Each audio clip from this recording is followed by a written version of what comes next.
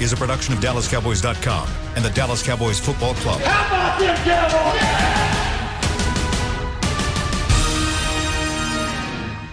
This is Talkin' Cowboys.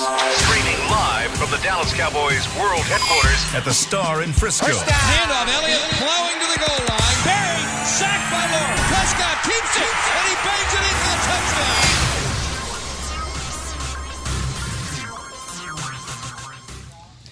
It's another Tuesday edition of Talkin' Cowboys here on DallasCowboys.com. Glad you're with us throughout the course of the next hour. We'll be diving into Mike McCarthy. We'll be diving into the linebacker situation. And then we'll also have a special guest. We'll look a little bit different in that final segment. Patrick Creighton, former Cowboys wide receiver, joins us, and good friend of Isaiah Stanback, our resident Super Bowl champion. And Isaiah, I know you've got some trash talking to do after some bowling last night, so I'm looking forward to that. But alongside Isaiah, you got myself, Kyle Yeomans, Rob Phillips, Heckma Harrison. We're glad to be with you. And guys, before we kind of dive in and get into the Dallas Cowboys, which we're going to have plenty of, like I said, Mike McCarthy, linebackers, we've got plenty of Cowboys to dive into. I wanted to address something really quickly. And much like all of you who are probably listening or watching this podcast, either live or after it's recorded, you're just like me. You come to these podcasts for a little bit of a distraction. You come to hear about the Dallas Cowboys. You come to get away from the world, and I promise you'll get all of that, but that'll come in about 5 minutes. But first, we simply wouldn't be human if we didn't take a second to speak from the heart about some of the events that have conspired over the past couple of days. And I wanted to start things out by saying I have family in law enforcement. I pray for them every single day because of how dangerous and how unpredictable that their job could be throughout the course of any given day, over the course of their career and what they choose to do for a living. But now also because of just a select few people, a very select few people that are also in that line of business, I also have to pray for friends of mine. And this is something that I've been really thinking about over the last couple of days, but they're not necessarily people that I'm friends that I'm praying about because they have dangerous jobs or because they're maybe in the front lines of a potential pandemic that's been serving our country or our world over the last couple of weeks, but rather because they also have to go out into their daily worlds, whether they're going on a jog or they're going elsewhere, fearing for their life just because of the color of their own skin, because of the way that they're perceived by a different race. And in a country that's founded on its principles of life, liberty, and the pursuit of happiness, that's not what that is. All three of those things are not into the definition of what I just named, because at the end of the day, all of these protests that are happening throughout our country and even throughout the world in some parts, it's not about black versus white. It's not about cops or citizens. It's not about Democrat or Republican. It's about finally seeing each other as God's children. And if you're not religious, if you're not religious at all, just seeing each other as humans. And that's kind of the biggest thing. It's to end racism finally and get rid of all of those voices that have been crying out for years and years by hearing those voices first. And that's what these all are about, so that no man or woman should have to live in fear solely because of the color of their skin. I just really wanted to say that. If you're still listening, thank you for sticking around. And I hope you speak out as well. It's really scary for me as somebody who doesn't know that struggle and doesn't always talk about their political beliefs on air. I don't. I try and stay away from it as much as possible on air. But we live in crucial times, Heckma. Yeah, Kyle, I think what you said was spot on. I appreciate that, what you said. I'm just like everybody else when I've been, staring at my television, watching a lot of this unfold. And I just want to be completely blunt and honest with you. The Floyd death was heartbreaking. It was heartbreaking to see that play out over and over and over and over again over the last week. It breaks my heart as an African American. But I realize, and just having this platform, I think it's very important that we address this issue and say something about it. And I believe that there's a perception problem. I once heard the term, perception is reality. But guys, a lot of times as an African American, your perception isn't my reality. And those are the things that we need to gather and talk about, how you perceive African Americans. If I'm walking in a parking lot and there's a white woman ahead of me that rushes to her car to lock her doors because she thinks that I'm going to do something to her, that's not the perception. I'm just walking to my car. And it's not my responsibility as an American to make you feel comfortable about walking to your car, walking into an elevator with you and making you be say, hello, how are you? And be extra nice to you so you feel disarmed by my presence. That's not what I'm going to do. I'm an American. I'm a tax-paying citizen just like everyone else. I expect to be treated fairly. I expect for my children to grow up in an environment where I don't have to worry about their life. But that's not the reality of the situation. And so this perception that people have, and especially when it comes down to law enforcement, and I don't want to paint this with a broad brush because it is police brutality that needs to be talked about, and the perception that I could possibly be an enemy to them is something that we all need to sit down, and we could talk about it until we're blue in the face, but there are policies and things that need to change to that regard so that we feel protected just like every other citizen. Yeah, heck, I know I'm always very outspoken when it comes to divide and when it comes to mistreatment, abuse of power, all those social issues. I am never the one to be quiet. So I shared something on my personal page, on my Instagram page and Facebook the other day, and I'm usually really strategic when I decide to speak because it's hard to really channel emotions that you feel, that you take on out of response of seeing something like we all saw the other week. And unfortunately, this isn't the first time that we're seeing these things. Unfortunately, this isn't the first time that these things are happening. They've been happening for a long time.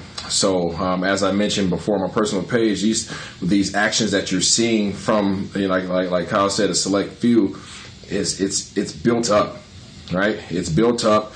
It's been accruing for years. I have it. Others have it. It really depends on how mature you are or how you decide to.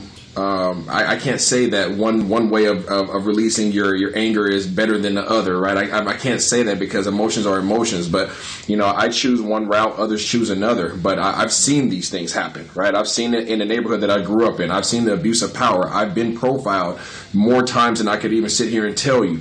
I've been followed. My family's been followed. I've been pulled over. I've had to have these conversations with my daughter as to, because of how she looks, this is what goes on. I've had to have conversations with the school board. Why don't you recognize the African American History Month? Why is that? Oh, the response, we just didn't think about it, right? So there's so many things that have to be peeled back. Kyle, I appreciate you taking the time. I've received many phone calls, many text messages from others that don't look like me, right? And just expressing, after reviewing my video, expressing just their sincere heartache. Neighbors bringing stuff over and just sharing that. It's important, right? We need people to speak up. We need people to go out and vote, right? There's a lot of things going on right now. Right now, there's a thing on social media saying blackout, right? Blackout Tuesday. Hey, listen, I'm all for certain things. However, let's not be silly and not think that there's not initiatives on the back end or people that are putting things out there that they're all for the same mission. They're not.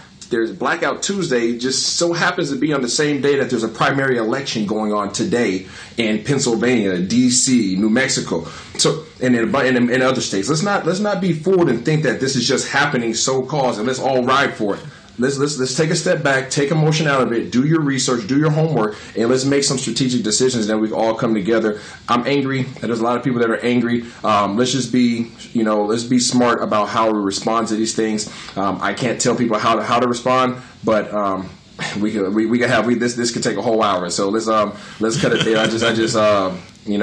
We're tired of it. I can tell you I'm tired of it. Emotionally drained, and I pray and hope that we can get through this and get beyond this. But these are generational curses that we have to break, and we have to start now.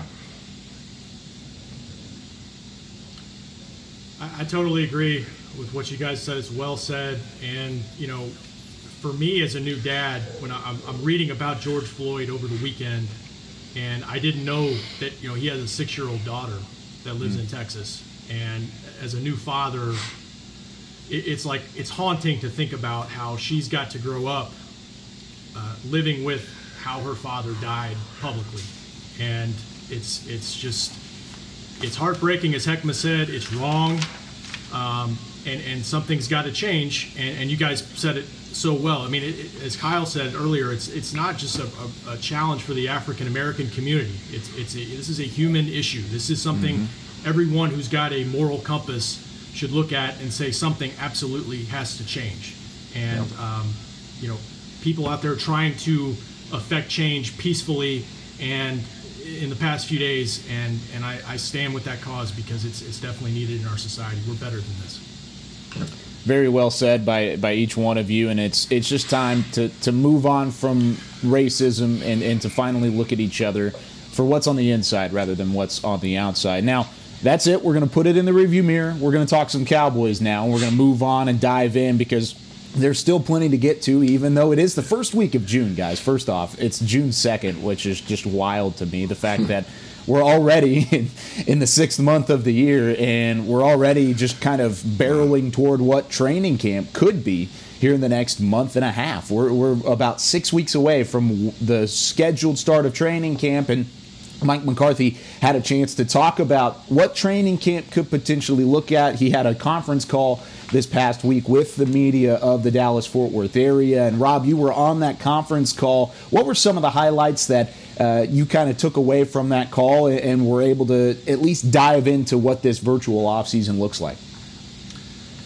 Well, Mike McCarthy was pretty candid in that he wouldn't flat out say, look, I feel like we're behind because every other team in the league is in the same situation, but he's realistic about the fact that if they were able to have a normal offseason, they probably would be far ahead of where they are right now. It's just the nature of things. One thing I thought was interesting is the way he's approached this.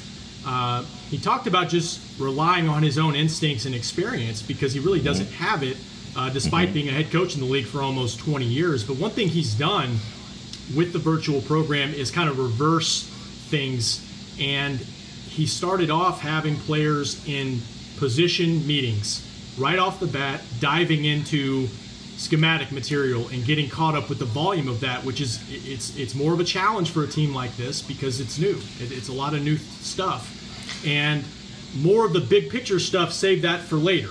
Let's just get a head start and get as quickly as we can get acclimated to this for when we can get back together. And Isaiah, that seemed like it was kind of flipped a little bit, but he felt like the volume there that they have to absorb, especially younger players, rookies coming into the league, it was important to get right into it with the position groups and get going. Yeah, absolutely.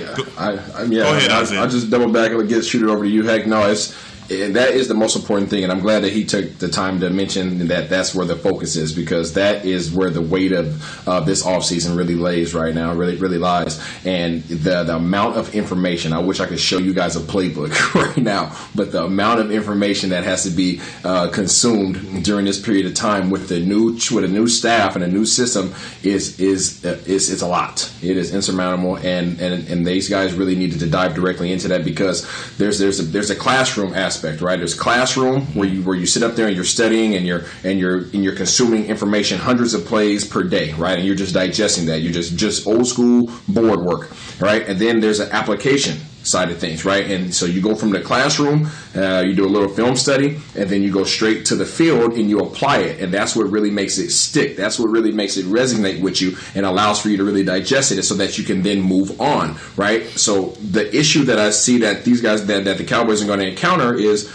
they're having the classroom sessions, right? They probably have some film sessions that they have homework to do, but they don't have the application side. So how much of this is really going to resonate and going to stick with them when they actually get a chance to touch the field? They're going to be doing a lot of doubling back, tripling back, just to go over basic information that, like you guys already mentioned, Rob, they wouldn't have to be trying to go over at this point in time in the offseason. Yeah, I thought it was very interesting to hear him point out the fact that, offensively they were going to try to remain with a lot of the same terminology just so that guys would be familiar with those terms.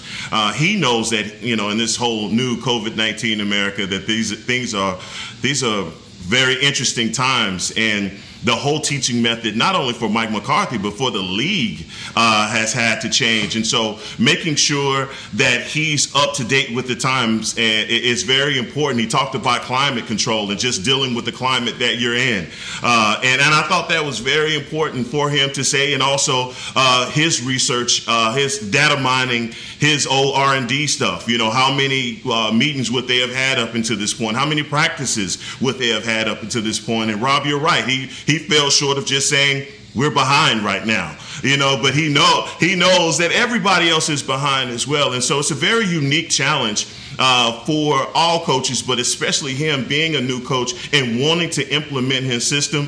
He said he didn't have a way to have like 90 boxes on his computer so that he could address everyone at one time. So that's probably why he was, you know, doing everything in the group setting, but making sure that he introduced himself to his players and let them know that he's available at this point is the best he can do. But as far as the teaching part of it, he's leaving a lot of that up to his position guys, making sure that they're able to regurgitate the information that they're receiving, testing these guys to make sure that they're getting. And I think, you know, look, with everybody being in the same barrel, I'm sure Mike McCarthy is looking forward to the opportunity to actually see and greet his guys.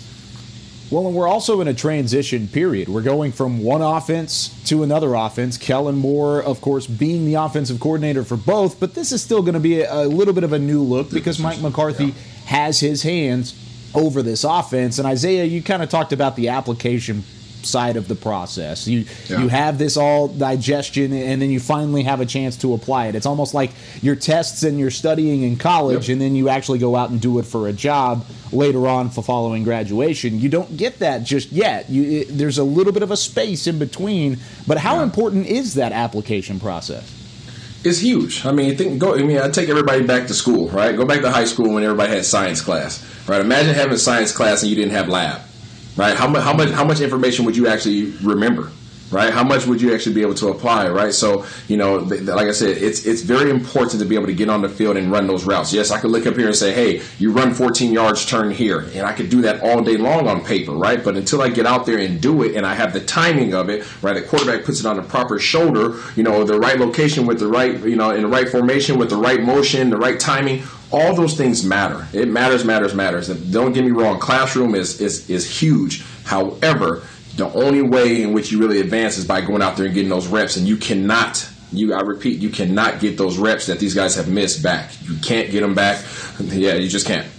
That's such a great analogy. You know, the lab versus just looking at it on a chalkboard. Yeah. You know, it's so true. And like, you can apply it because you can apply it to any sport, really. When you get out there and you practice, not only are you're going over plays, but things can happen off of that play that you have to adjust to that you can't see on film. It's got to happen live. And so, look, every team's dealing with it. One thing I thought that he said that was really interesting that I didn't expect him to say was that this might be the most experienced team he's had. And that really surprised me because, I mean, he's won a Super Bowl, you know, and he's been he's brought a team back a year later that won a title. But when you think about it, there are certain positions on this roster that are extremely experienced, offensive line being one of them. And some of the young guys on this team are leaders and key players that have playoff experience already. If you go through all the projected starting quarterbacks in this league, there's probably less than a dozen that have more starts in the league than Dak Prescott. So that's a solid thing to inherit for Mike McCarthy. And they've added, we talked about guys they've added, defensive linemen with a lot of experience, Poe, McCoy, Alvin Smith. So they do have experience, and that's one thing he said, because somebody asked a really good question, do you try to dial back the volume that you're giving your players because it's all virtual?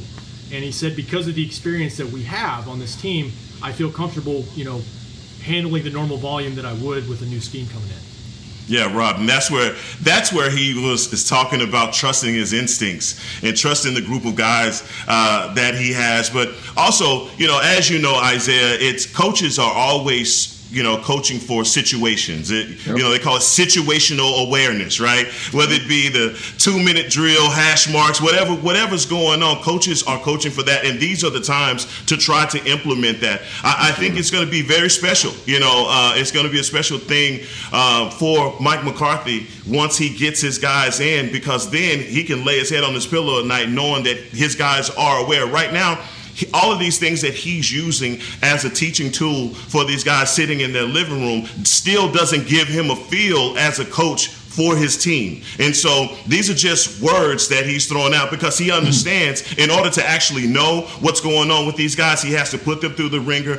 Guys have to pass condition tests, all of those things. But at the same time, coaching them up, understanding that when this happens, this is what you do. You can't simulate that with the computer. You have to be on the field. You have to get those live reps. I mean, friendly fire is one thing, but getting out there and seeing it happen live is a completely different thing. And I think that lab analogy that you brought up, I like that a lot. I didn't know we would be talking about so much science labs in the middle of college, but hey, I'm all for it. I was big into science in high school. Now, Rob, you kind of mentioned the experience and how experienced this roster is compared to what Mike McCarthy has had to deal with in the past. One thing that was encouraging to me that he talked about was just how quickly the rookies have been picking up the installment of what they're trying to do in the playbook and everything involved. They have veteran meetings in the mornings where the rookies are involved, and they've implemented the rookies into those meetings. And then after that, you turn around and you have the rookie meetings specifically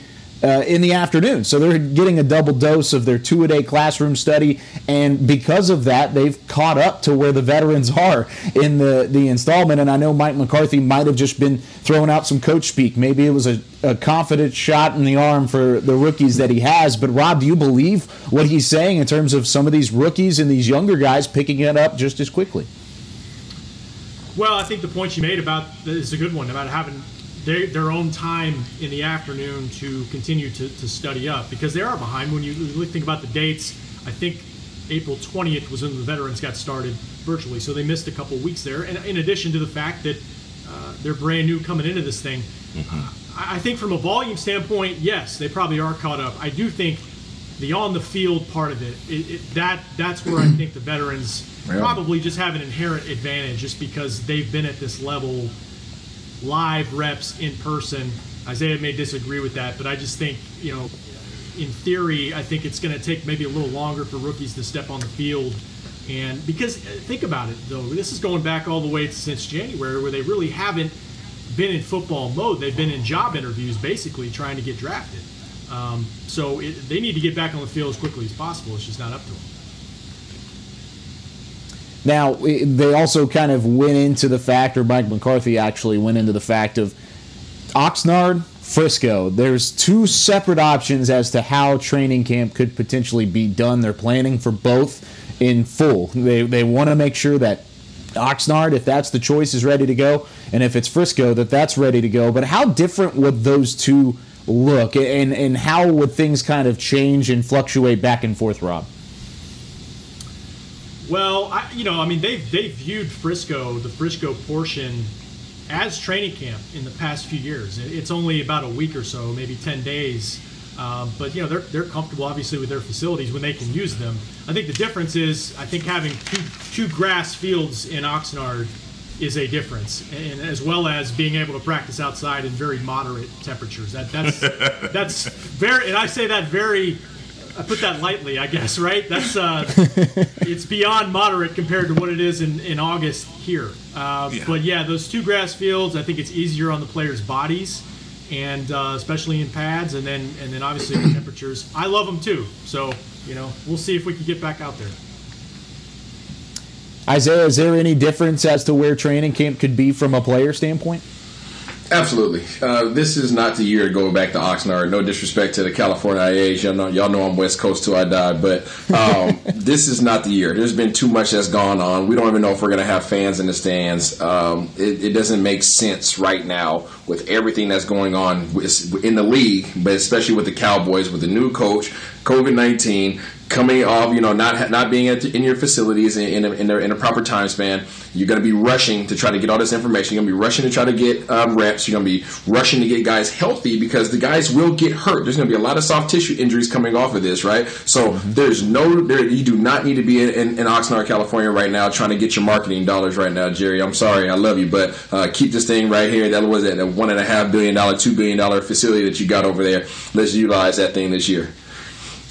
Yeah, I think it's going to be extra special.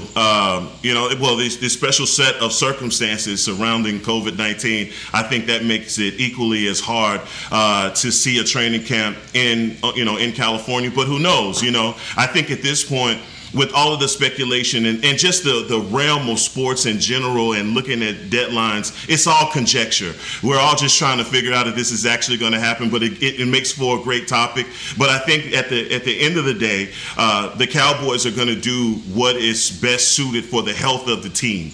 And Rob, I want to go back to what you were saying about the two grass fields and just the weather conditions. That's why they go out to California. It's what everybody gloats about the weather in California. 74, 75 degrees, California. I mean, you got to love that. In comparison to 110 and the devil walking the streets, right? It's hot because it's hot. And it's hot here. And so that's got to make a major difference, especially with implementing a new offense. And I'm sure for Mike McCarthy, he is hoping that they are out in California as well because he don't know nothing about this Texas heat.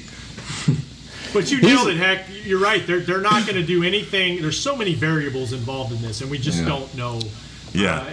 And so they're not going to do anything that's going to put the team at risk or is going to present a lot of logistical challenges, as Isaiah pointed out. So we'll just have to see. But there is a reason why they go out there. It is pretty nice out there in the summertime.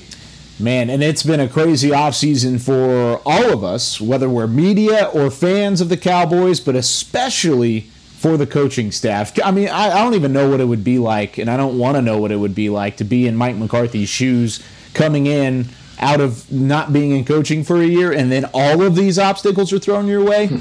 It's been a tough offseason for him, but man, there's been a lot of additions made throughout the course of the offseason that are very positive for the Dallas Cowboys, which makes us ask the question, what is the biggest question mark on defense? We'll tell you what position it is and how they fix it when we come back here on Talking Cowboys.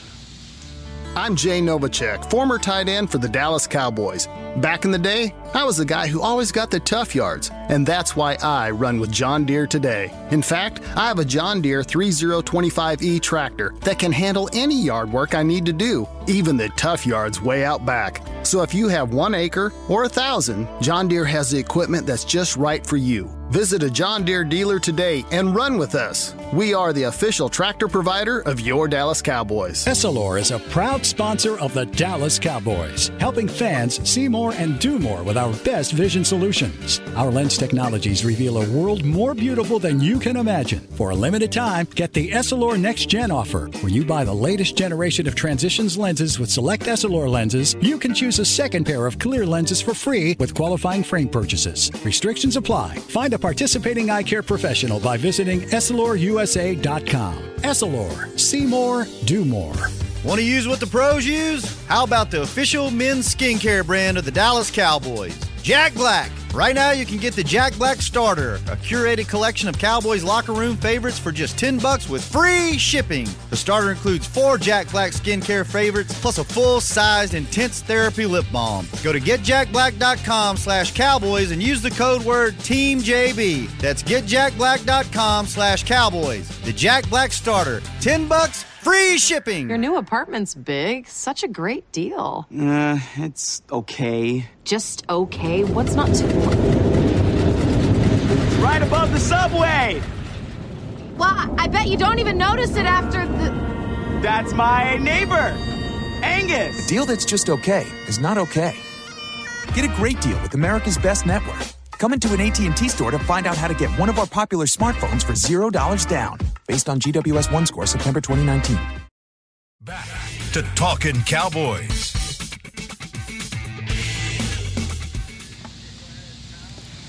Segment number 2 here of Talking Cowboys here on this Tuesday morning. Glad you're with us on DallasCowboys.com or the various platforms you could hear us on. Heckma Harrison, Isaiah Stanback, the great Rob Phillips. I'm Kyle Yeomans, and before we get into this segment, I want to remind you that season tickets are on sale now for this upcoming 2020 season. Single game tickets on sale as well. DallasCowboys.com/tickets. Go get your tickets today. It's going to be a schedule chock full of impressive games and hopefully a very winning Dallas Cowboys team whenever we get to that point of playing football in 2020. But guys, I talked about the offseason additions. We talked about the virtual offseason just a bit ago, but with all of the additions, defensively, you've added both defensive tackles in Dontari Poe and Jill McCoy. Oh, by the way, Neville Gallimore was a third-round pick, and he's got some upside to him as well. You've added some corners. You've added some secondary depth throughout the course of the entire offseason.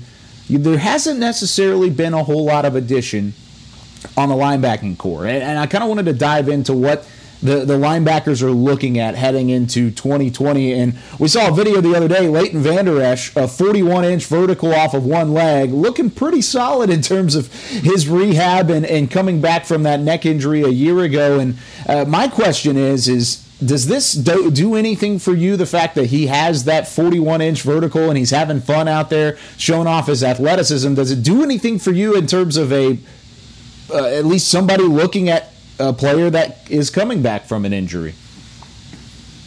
I mean, I thought it was wonderful. Did you see Jordan Lewis do the same jump as well? Jordan Lewis is 5'8", right? 5'8", but how tall? I don't know how tall Jordan Lewis is. 5'9", 5'8", yeah. 5'8", and I mean, same one-leg jump. But all that tells me about LVE is that he's explosive. Anytime a guy has that kind of vertical, but we knew that, and I mean, it was a spectacle, something to see a guy that size with a 41-inch vertical. But guys, I think the linebacker group, this is going to be a group that we're going to watch very closely, especially Jalen Smith. We talked about him a few shows ago, and I'm really excited about him and his opportunity in Mike Nolan's defense, because he's that piece that you can move around.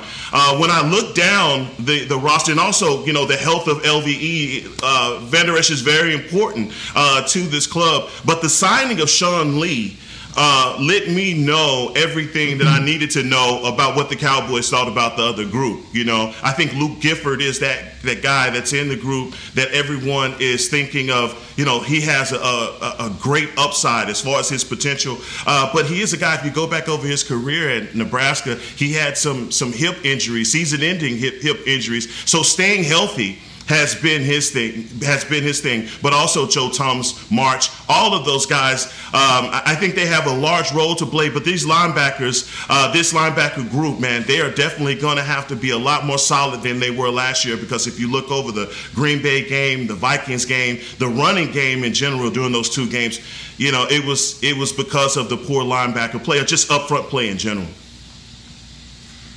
Yeah, I'm looking forward to the continuity of this group more so than anything. Obviously, we've touched on this a number of times on the show in terms of their health concerns at that position and their depth at that position. Kyle, you alluded to the fact that they haven't added a whole lot of depth there, and that's very true. And I'm concerned about that as somebody who's had a ton of injuries themselves.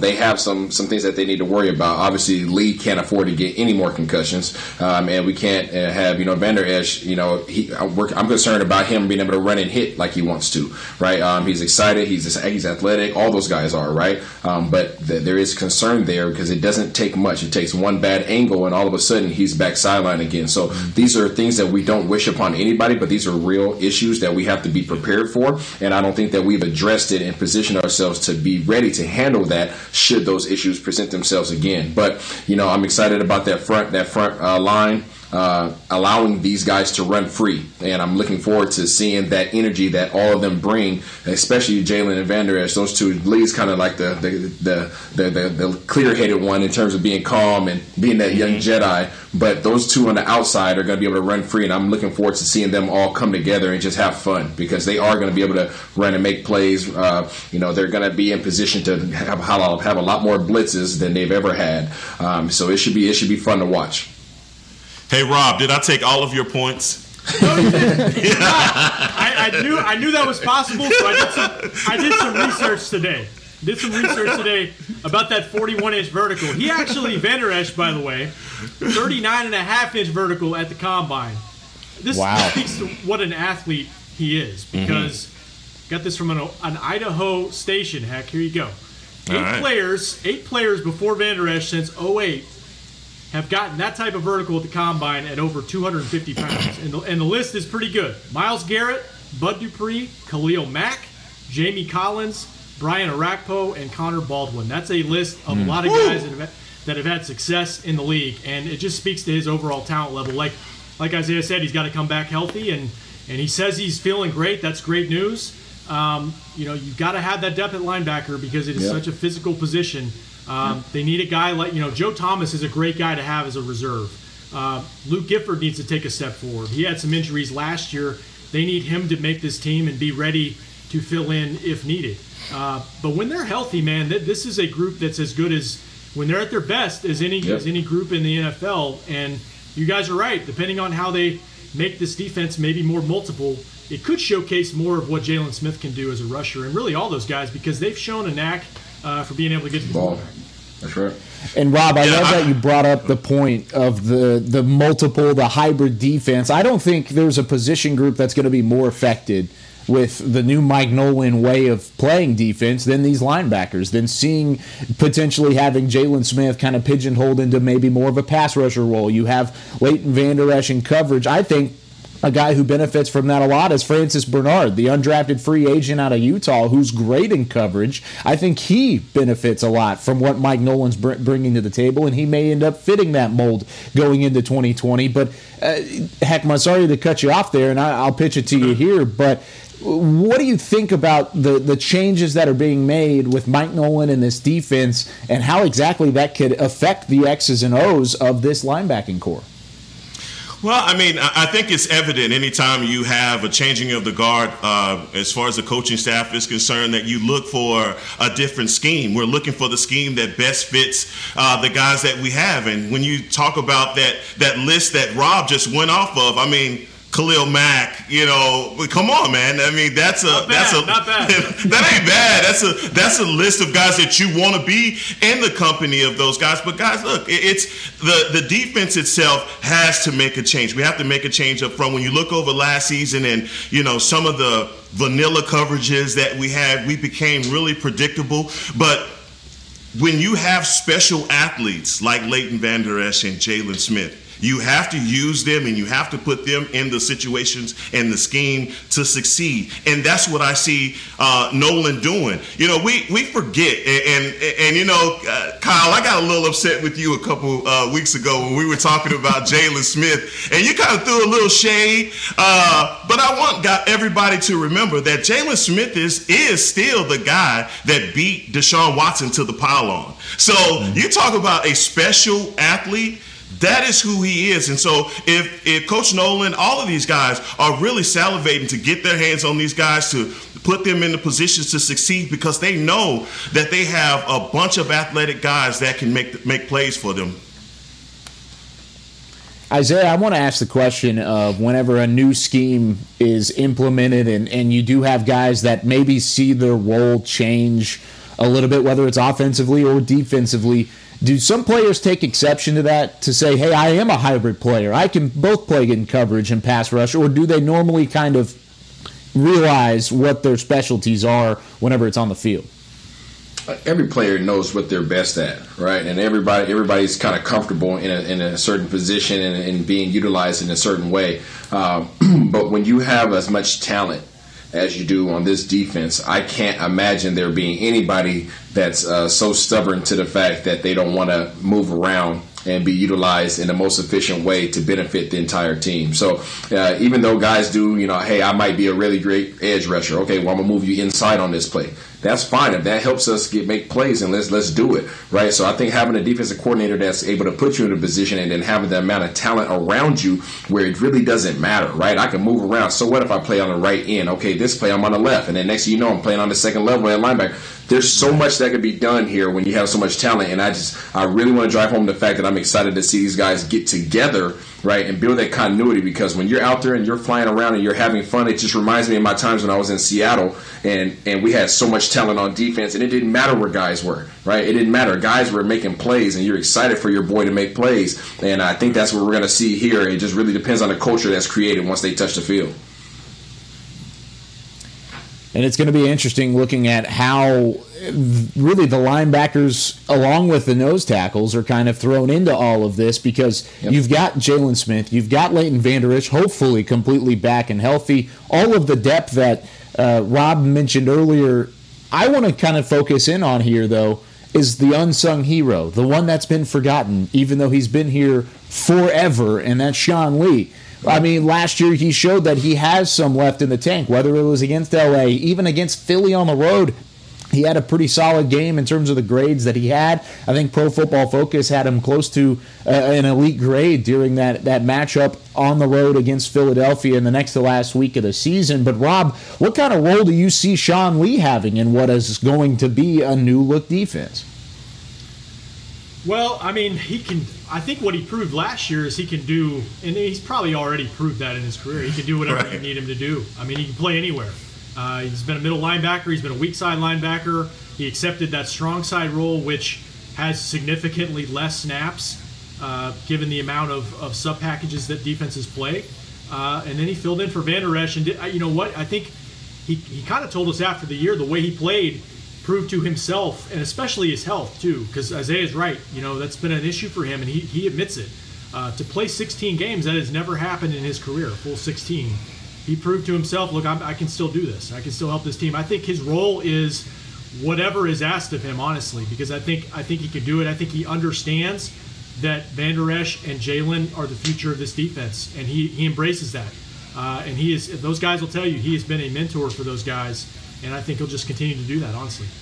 That's a great point. That's a great point, Rob. And like you said, I mean, that milestone for him was actually playing a full 16-game season, and he did that in 10 years. It took him 10 years to actually accomplish that. But it's not because of look, Sean Lee is a tough guy. You know, he is the consummate captain and team leader. And we have to talk about the fact that when it comes down to the linebacker group, I mean, this is the lifeline. Your quarterback and your linebackers, you know, and I was a linebacker, but those are the smartest guys on your team, right? So you want those guys to be, you know, up-tempo, flying around, as you said, Isaiah, but also, man, your whole team feeds off of what your defense is doing, and they're feeding off of their 11-year vet in Sean Lee, who can play all of those positions. And so, guys, keep that in mind with Nolan's defense, because if these guys are able to put pressures, get interceptions, you know, sacks, you know, big plays and things like that, and especially coming from your 11-year veteran,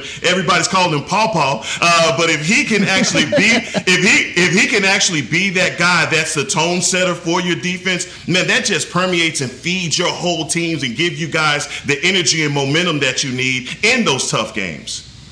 Man, listen here. Lee is the John Stockton. He is the Steve Nash of this defense. Nothing is going to happen unless he is at the Grand Central Station of it all. And his job is simply to be consistent. His job is to be consistent. His job is to be the brain of that front seven. And he's just there to simply make plays like he always does, right? And be a smart player to get guys in position. If you guys don't know, middle linebacker's job is to make sure that everybody knows what the heck's going on, knows the call. He's also in charge of making sure that McCoy and Poole and everybody else, all those guys are going to be lined up accordingly, that they're in the right shade, right? That he's able to distinguish what the quarterback's calling, right? Any kind of keys or tips that the quarterback's giving off or offensive lineman giving off, that's his job to identify that and make sure his guys are in position to make the plays. So that's what is going to be asked of Lee during this season. He's going to do what he always does and make plays. And I think he's going to be substantially more healthier than he has ever been because of the guys that are in front of him. So I think he's really looking forward to this year as well, because he's never had guys in front of him like this or assistants on the side of him.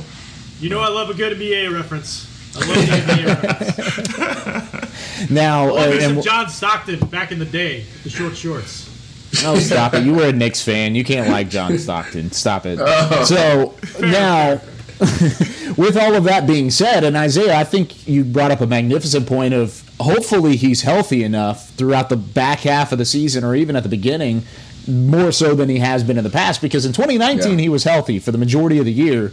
But are any of you worried about his health because of what this offseason has been? The fact that they haven't had the application and they may not have as much application of on-field time, practice reps, and being able to get your body ready for the NFL. If there's anybody that I guess could get the body ready, it might be Sean Lee, but are you guys worried?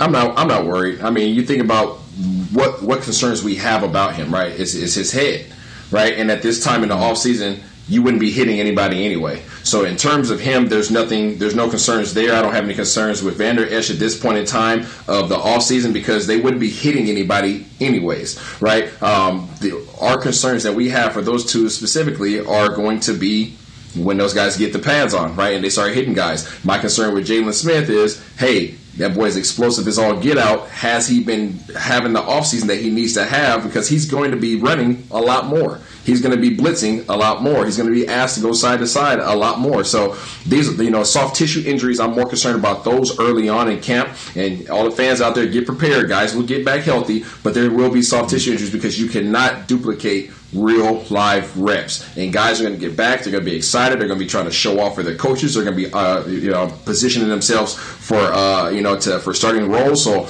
it's going to get real. So the physical aspect in terms of the head injuries and neck injuries, not so much. More so the soft tissue injuries. Yeah, I don't worry about a guy like, I'm sorry, I don't worry about a guy like Sean Lee, just to answer that, man. He's the consummate professional. You know that he's going to have his body ready to go at the beginning. And for all of these guys, I mean, when you see the training that they're doing, and they're putting this on Instagram for all of us to see them getting in shape, but the same for Jalen Smith. He knows what's going to be asked of him. And of all the guys, I mean, he had an exceptional year last year, 168 tackles, which got him into the Pro Bowl. Leighton Vander Esch, off of his rookie season, being an All-Pro as a rookie. So, all of these guys are itching to get back to that prime position, and taking care of themselves is the first thing. But in COVID, in this whole thing that's going on, I know that Sean Lee is somebody that you don't have to worry about. He's been in the league for 10 years. If anybody knows how to get their body right and how to feel going into an NFL season, he would probably be one of the ones right up at the top of the list, especially with some of the health issues he's had to go with and go throughout the course of his career. Now, we're going to step aside. When we come back, we'll have a special guest join us. We'll look a little bit different when we come back on the other side of the break, because Patrick Creighton, former Cowboys wide receiver, joins the show, and he's going to answer the question, just how good can this wide receiver core be for the Dallas Cowboys, when we come back here on Talking Cowboys? Since 1865, Stetson hats are American-made with pride right here in Texas. And Stetson is proud to be on the field with America's team. Want to show your Texas and team pride too? You can. By purchasing your own Stetson, you can look just like how the flag guys do on field at every home game. Stetson hats, the official crown of all self-respecting Cowboys and your favorite football team. Get yours today in the Stadium Pro Shop or at Stetson.com. Your new apartment's big. Such a great deal. It's okay. Just okay? What's not to... Right above the subway! Well, I bet you don't even notice it after the... That's my neighbor, Angus! A deal that's just okay is not okay. Get a great deal with America's Best Network. Come into an AT&T store to find out how to get one of our popular smartphones for $0 down, based on GWS One score September 2019. Essilor is a proud sponsor of the Dallas Cowboys, helping fans see more and do more with our best vision solutions. Our lens technologies reveal a world more beautiful than you can imagine. For a limited time, get the Essilor Next Gen offer, where you buy the latest generation of Transitions lenses with select Essilor lenses. You can choose a second pair of clear lenses for free with qualifying frame purchases. Restrictions apply. Find a participating eye care professional by visiting EssilorUSA.com. Essilor. See more, do more. So, you're shopping, and that's when you see it. Aisle 23. Dr. Pepper stacked from top to bottom as far as the eye can see. The phrase too good to be true comes to mind, yet there it is. A rich, delicious Dr. Pepper paradise. Wait, did that can of Dr. Pepper just open itself for you? They all are. As if to say, so nice to treat you. And even though it feels weird to talk to a can, you pick one up and say, it's so nice to be treated. Dr. Pepper, so nice to treat you. Back to Talking Cowboys. The ultimate fan experience. Well, no. What? No. You got to speak. Oh, go now. Go now, Heckma. All right. Get the ultimate fan experience for the ultimate Cowboy fan. Join Cowboys United and get an exclusive DCU fan pack and members benefits. Membership starts at only $20. Visit DallasCowboys.com/United to join today.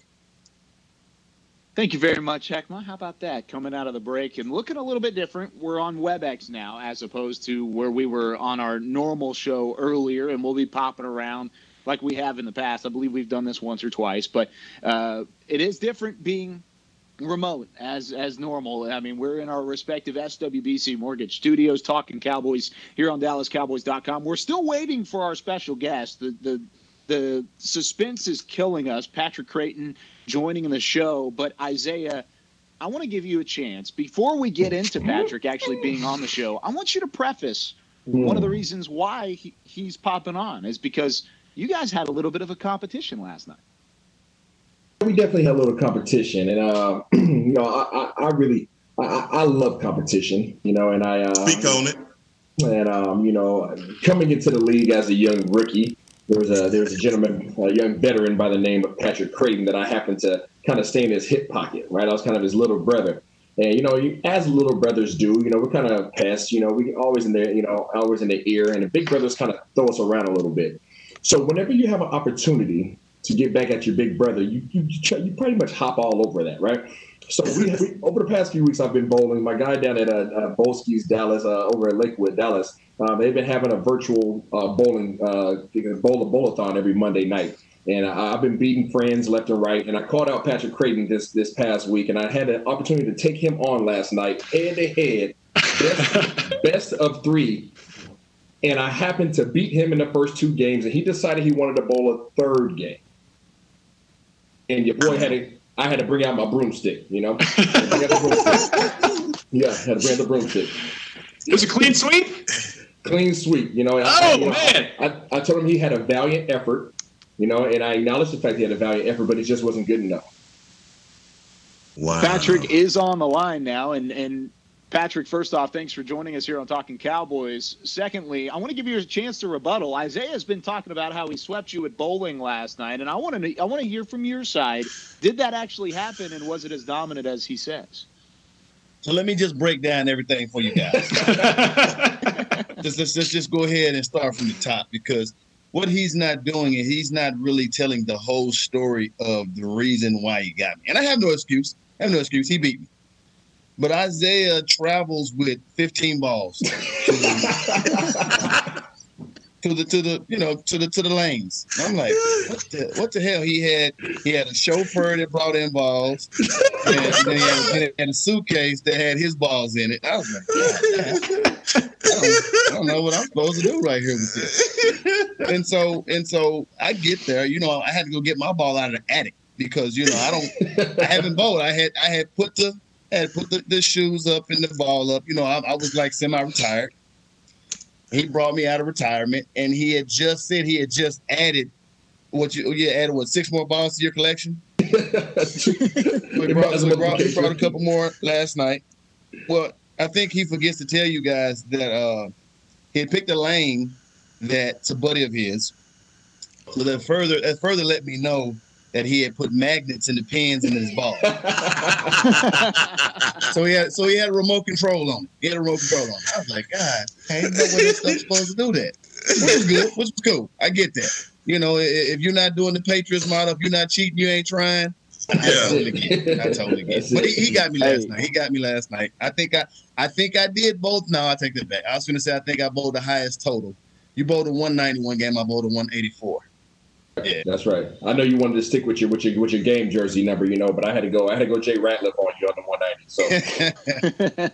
So it was it was all good fun, man, for a good cause. I think we won some people some things last night. I wish I could have won some people some more, but I wasn't on my A game, and at times he was, and that's how it happened.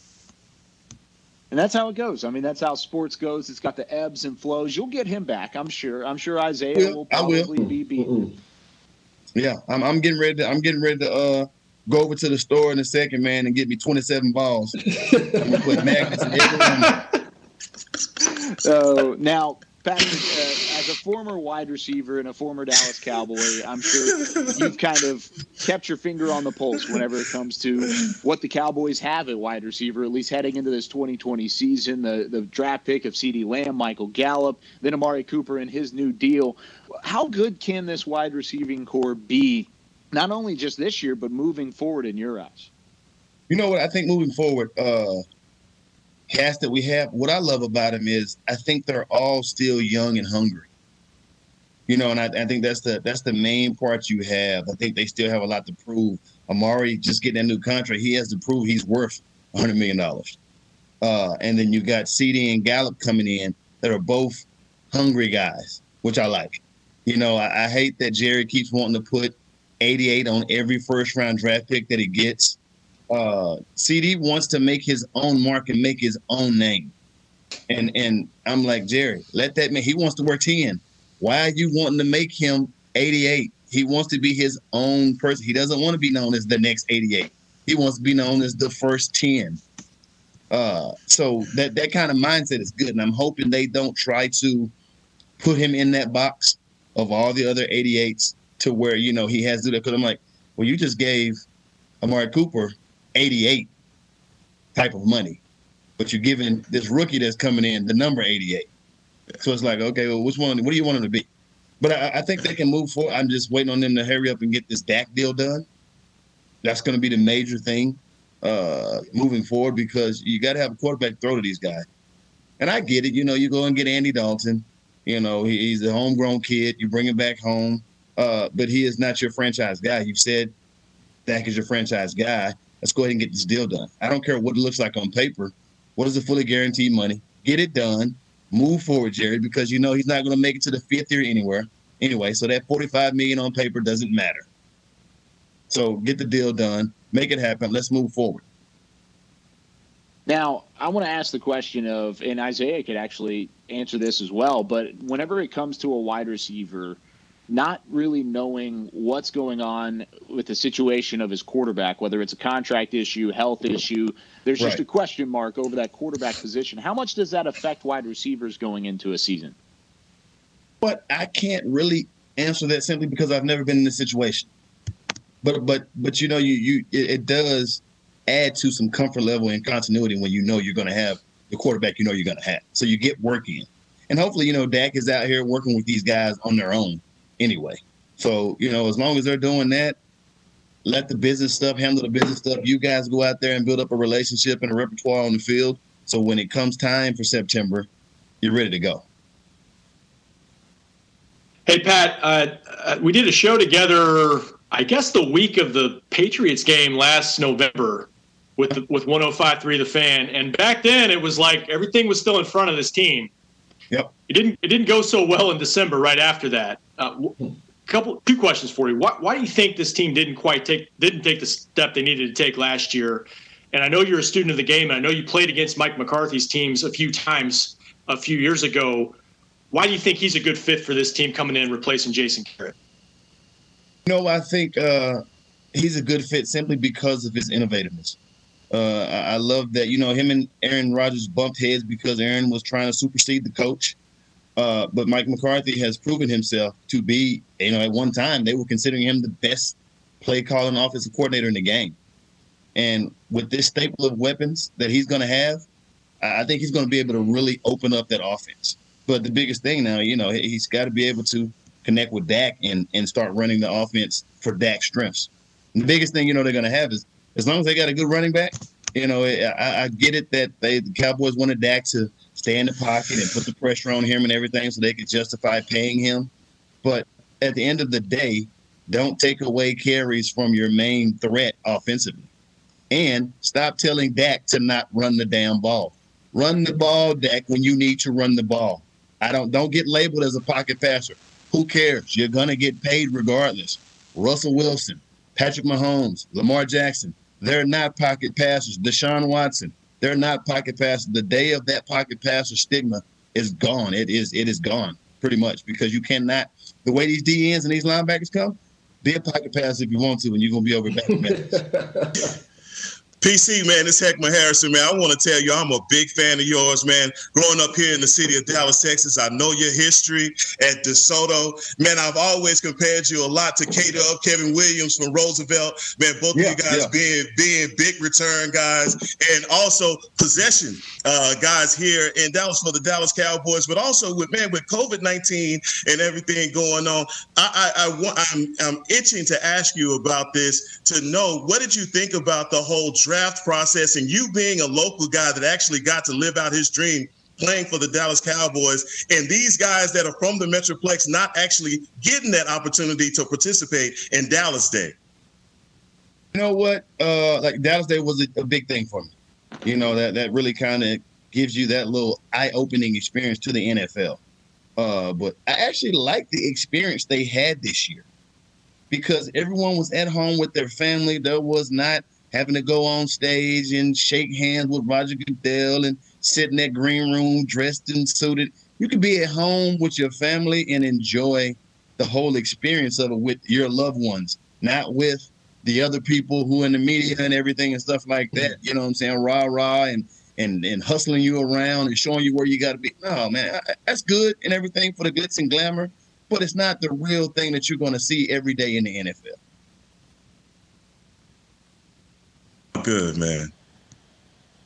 Did we got me running through a wall, or wanting to run through a wall after that question being asked? Man, Heckma smiling ear to ear with Patrick Creighton. PC, this PC from DeSoto, man. I know who PC is, man. What's going on? I appreciate it, man. You know, every once in a while you can get, recognized. Just how your name said. I'm feeling good, and last night Isaiah beat the brakes off of me, so. Sheesh, I feel bad. Well, Patrick, we thank you for coming on, and we apologize that our fellow Isaiah just couldn't at least let you win one. He ain't supposed to let me win, Kyle. He ain't supposed to let me win. No. That's but Isaiah, you know, I'm gonna get you back. I know. I'm gonna get you back. Hey, in case y'all didn't know, and PC knows this story, I know we gotta get ready to log off, but my first day of practice. Now, remember, I got drafted. I was a quarterback in college, but I got drafted as a receiver. So I had no idea how to play receiver. I knew nothing about it, right? When I stepped on the field for the first day, and PC and T.O. clowned the crap out of me because I had on every pad that you could possibly. Everything. He looked like a damn hockey player. Hey, God dang, dude! Why are you dressed like the mannequin? So anytime I get a chance to get back at PC, I gotta take every advantage I got. Got to take the chance. You gotta get him back. But Patrick Creighton joining us here on Talking Cowboys. Patrick, thanks so much, and we'll look forward to talking to you again soon, my man. Man, absolutely, man. You guys let me know. I'm sorry I was late, but yeah, please feel free.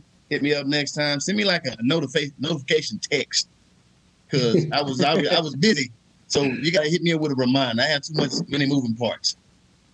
You're a busy man. We get that. We'll do better on our part of getting you on the show quicker. But that is going to do it here for this edition of Talking Cowboys. Do want to thank every single one of you for sticking around over the last hour on DallasCowboys.com. But for Isaiah Stanback, for Heckma Harrison, for Rob Phillips, and our guest Patrick Creighton, I'm Kyle Yeoman saying so long for this week here on Talking Cowboys.